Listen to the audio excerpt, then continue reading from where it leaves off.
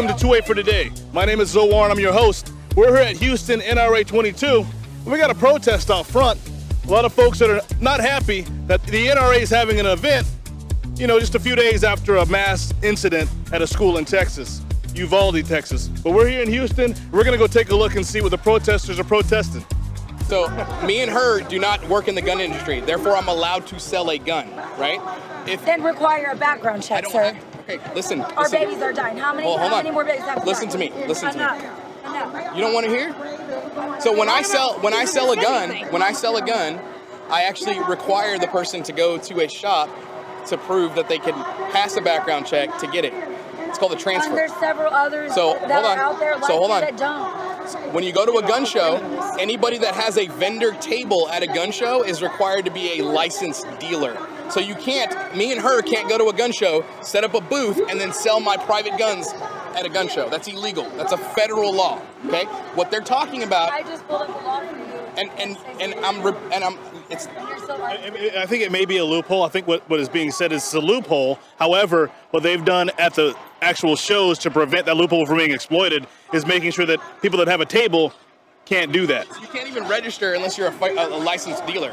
There's actually undercover ATF agents at every gun show that go around and stop these actual purchases from happening. So if they go around and see a transaction that's happening from a non-licensed dealer, they throw them out.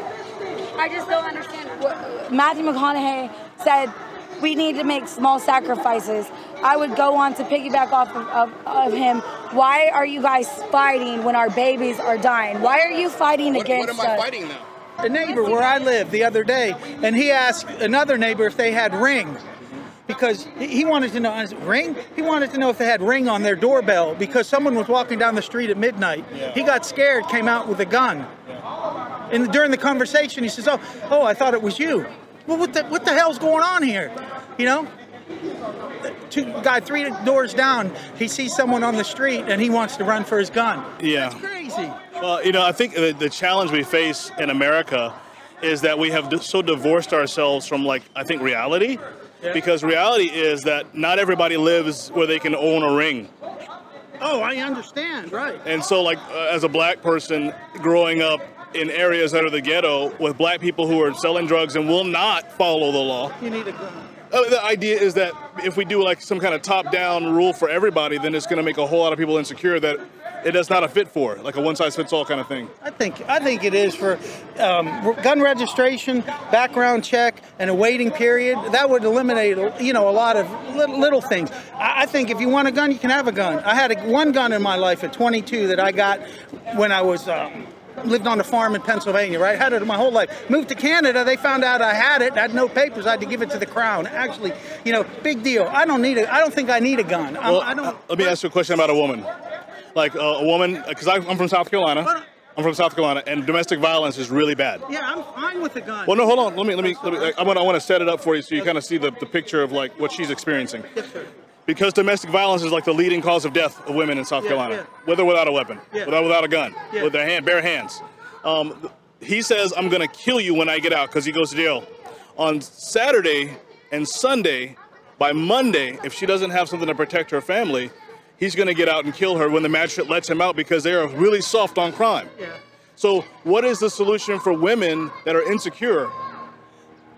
I don't know. When you talk about it all, I think you could figure out a few little things, you know? I really appreciate both of you guys sharing your perspective. It really helps me because I feel like there's a continuum. Like I feel like there's people all the way over here and people all the way over here. And I'm trying to see where it is that we could meet in the middle. So I'd like to know from you guys, like, where do you guys think we could meet in the middle? I don't know. So, I mean, there is one thing that lawmakers, I don't know if they're ever going to do this, but there needs to be a database for the whole United States. They need to communicate and show, like, if you're a felon in Texas, it needs to show that you're a felon also in another state, so you can't buy a gun in that state, and that's what they don't have that in place. So I really that's one of the that's a one that was in Congress. No, that's not what they're trying to pass. So right now, the biggest problem with the whole database. So a database, yeah. So the because I teach a lot of law enforcement classes, and their biggest frustration. I teach them. So a lot of their biggest frustration is they arrest somebody in one state, and then there's no law right now that says, let's say like, what county is Houston, right? Let's say Harris County. So let's say Harris County makes an arrest. There's no law that says by 30 days, Harris County, you have to upload all your arrests to the federal database. There's no law that says that. So bigger counties that have more resources have the manpower to upload those things, but a smaller place does not. So there's no federal law that says, hey, by this date, you have to submit all records to a federal database. So you can mandate for background checks all you want, but if there's no record of these people in the database. What would you guys be willing to do to be a part of getting that database done, getting your representatives to vote for it? What would you guys be willing to do? So right now, the NRA has actually been the one that's on the The NRA, I'm talking elected officials. Like, okay, who are your so elected officials?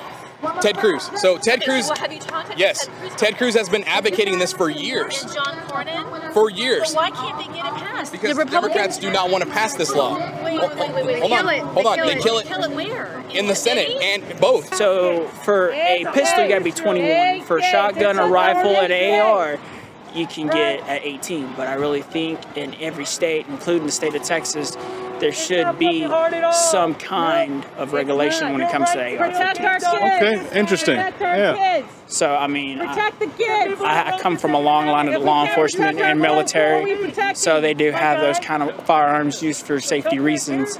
And, you know, whoever we do get in office next, if it's Donald Trump again or any other Republican, I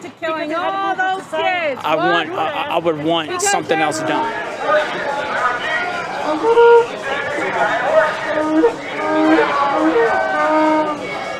So they say you're a baby killer.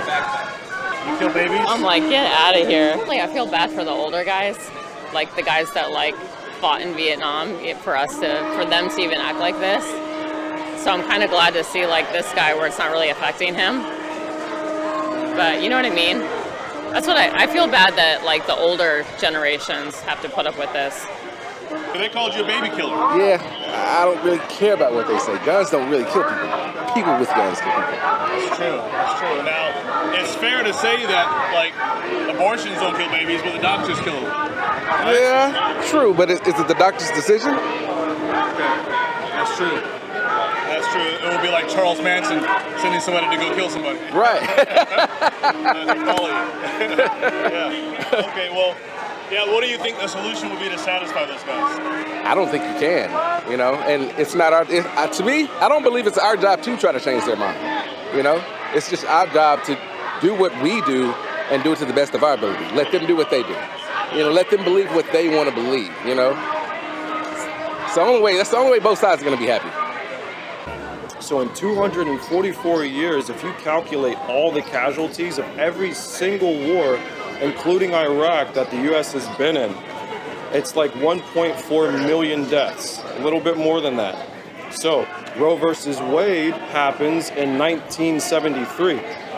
Less than 50 years ago, I want to say it's like 47 years. I haven't had enough coffee. Maybe my math is a little bit off by 1 or 2 years, but in less than 50 years, more than 63 million abortions have happened in the United States alone. That's more than 98% of casualties for American lives taken. So, them over there, look at them, right? If that sign says protect kids, not guns, the other one says how is this pro-life, you're talking about 98% more death. Abortion is better at taking lives than war. What are we doing? What are you? They're all female that hold them, and I bet you they've all had abortions. So what are you arguing about? What are you even saying?